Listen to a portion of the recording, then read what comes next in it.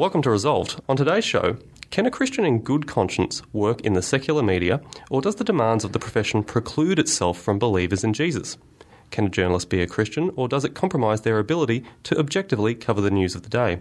With me in the studio to discuss his life in the media and in Christian circles, I'm joined by Dominic Steele. Dominic, welcome to the program. Hey, Nick, thanks for having us.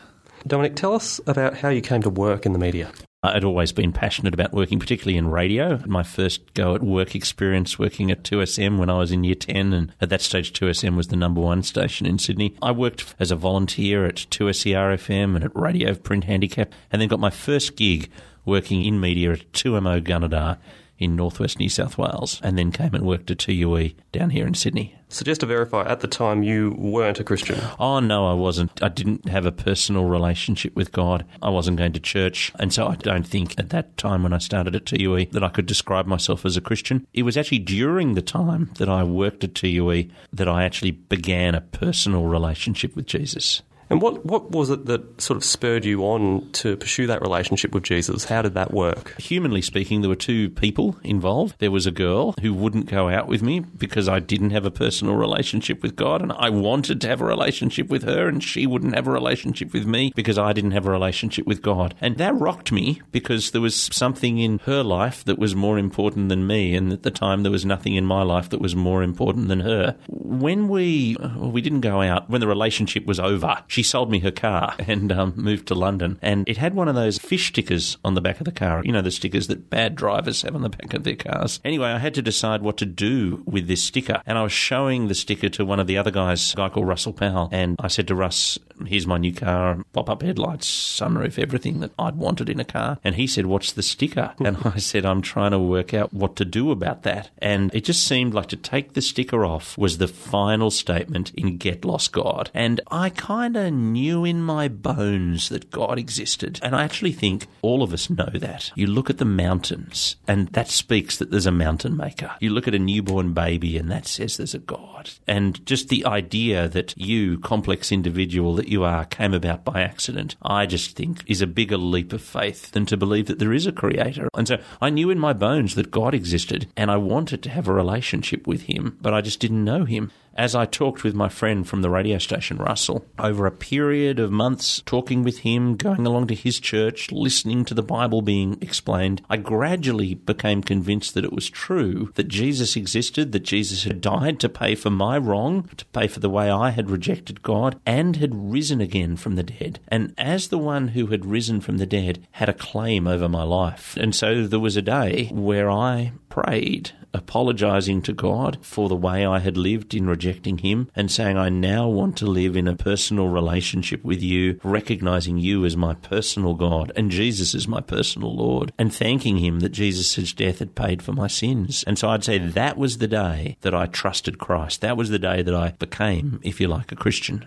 How did becoming a Christian impact upon your work? It changed some of my focus in that I think I was pretty driven in the media industry. Up until then, I thought the only thing I was living for really was to be famous on the radio, to do the radio well. I then came to see that there was actually other things outside the media industry and outside being on the air. One of the things I think, you go into the media, and actually lots of people who go into the media come from pretty much the same place. I never knew how important home loan stories were to Australia until I got a mortgage. Intellectually, I kind of knew, but I didn't know what a difference it makes, 0.25% interest rate rise, until I got a mortgage. I didn't know how education stories were so important until I had children at school. I was editing the Breakfast News on 2UE at 21, and I had such little life experience, really. I now think, 20 years later, that I'm just about old enough and wise enough to take on some of the editorial responsibility that I had 20 years ago.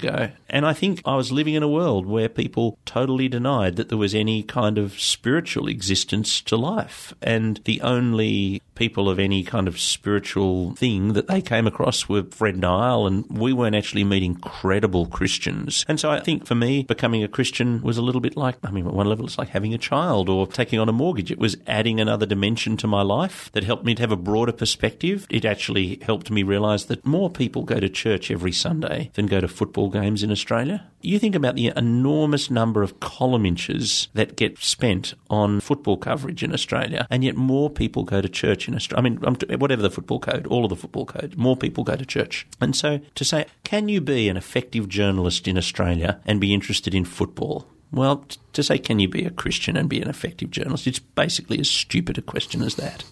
Like us on Facebook, follow us on Twitter, or visit our website, nickshelley.com/resolve.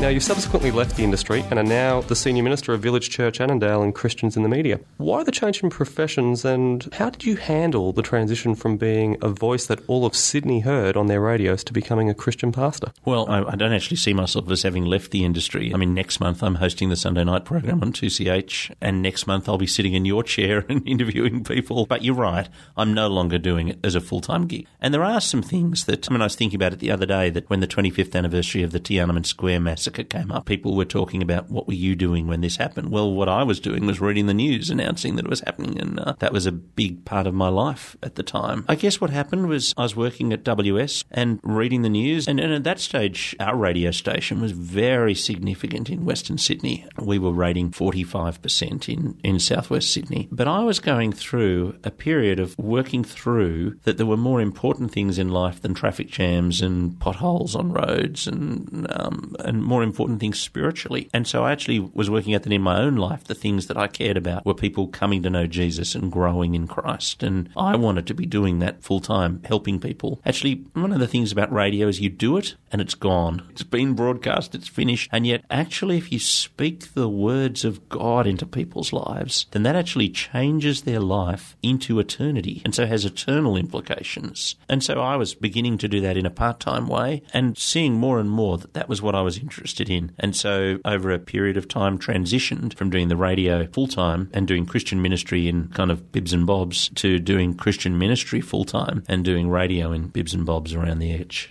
Why Christians in the media as opposed to, say, Christians in plumbing? Are there challenges that Christians face in the media that they wouldn't face in other professions? I think so. Why Christians in the media? Firstly, I noticed that there were very few Christians in the media world. In fact, what Christian churches have done down through the centuries is sent missionaries out to lost tribes in Africa. Well, you could call the editorial floor at Fairfax or the editorial floor at the ABC a lost tribe. And so rather than go and be a missionary to Africa, I set out as a missionary to the lost tribe of the media. I think the percentage of Christians has traditionally been lower in the media industry than in many other segments of the community of Sydney. And the people who work in the media were people that I cared for. They're my friends. They're the people who I've loved for years and years and years. And so of all the people in the world that I most want to see know Jesus, trust him, be in relationship with him, it's my friends in the media. But you're right as well in your question. There are specific issues that you confront in the media that you don't confront as a Christian plumber or as a Christian shop assistant. There are some jobs actually where really the way your Christian faith impacts the way you do the job. The Christian faith says, be honest, have integrity. But actually you'd hope that the boss of the accountant would be saying, be honest, have integrity. I've found as a Christian in the media, there is often in many editorial decision-making processes an almost unspoken bias against Christian faith. It's rarely articulated. I don't actually think it's deliberate, really. But I remember noticing it one day years ago. I was reading the news on TUE. There was nothing happening in Australia. It was Christmas Eve. Everything had stopped. And I knew, because I was Christian, that at midnight a zillion people would be getting up out of bed,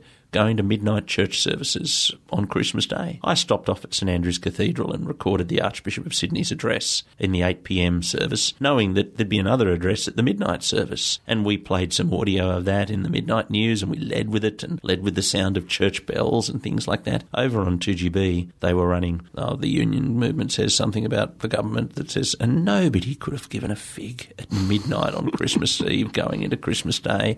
But you could see that I actually understood what was going on in people's lives in a way that editorial guy at the other radio station didn't, because it just never ever occurred to him that people would go to church. But if a fifth of Sydney's getting out of bed to get up to go to church at midnight, that's a genuine news story.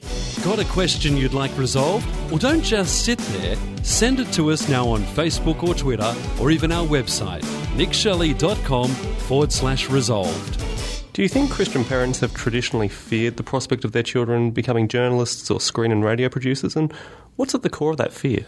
I think probably they did 20 years ago. I actually think that's no longer the case, really. I think just by the fact that our group Christians in the Media exists, it actually just says it's possible to be an authentic Christian in the media. I don't hear that as much as I did 20 years ago. How do you think churches can better reach out to media workers, and what is Christians in the Media doing to help out with this? There's two issues that media workers face. One is an intense cynicism, and the other is shift work. And bizarrely, actually, shift work's probably the bigger one. I think churches generally are not very good at reaching shift workers, whether they're shift workers in the hospital, shift workers in the police force, or shift workers in the media. And often it's because structures of a church are all organised based on the premise that you work 9 to 5. One of my friends who's a shift worker, he's joined a church because it meets on Saturday nights at 5 o'clock. He works all day Sunday, and he has for the last 10 years, and he's just delighted to find a church that meets Saturday night at 5 o'clock that he can take his kids to. Now, that church, I don't think they probably set themselves up to be that particular shift worker church, but they've ended up being that particular shift worker church. On the question of cynicism, though, I think just in the way you teach the Bible as a preacher, you've got to show people that you're aware of what's going on in the world, you're aware of the nuances of how that's going to land in your workplace. You've got to anticipate some of the pushback that the people listening to you are going to get if they were to repeat what you'd said in the workplace the next day. You just got to work harder at understanding where the people who are listening to you are at. I think it's possible for a minister to end up in a bubble of information, a bit detached from the world. I think you've got to work hard at not doing that. So with all that in mind, safe to say that faith in Jesus doesn't preclude someone from working in the media? I'm absolutely clear that faith in Jesus doesn't preclude somebody from working in the media. In fact, I actually think it makes you a better worker in the media. I think it makes you a better worker all round.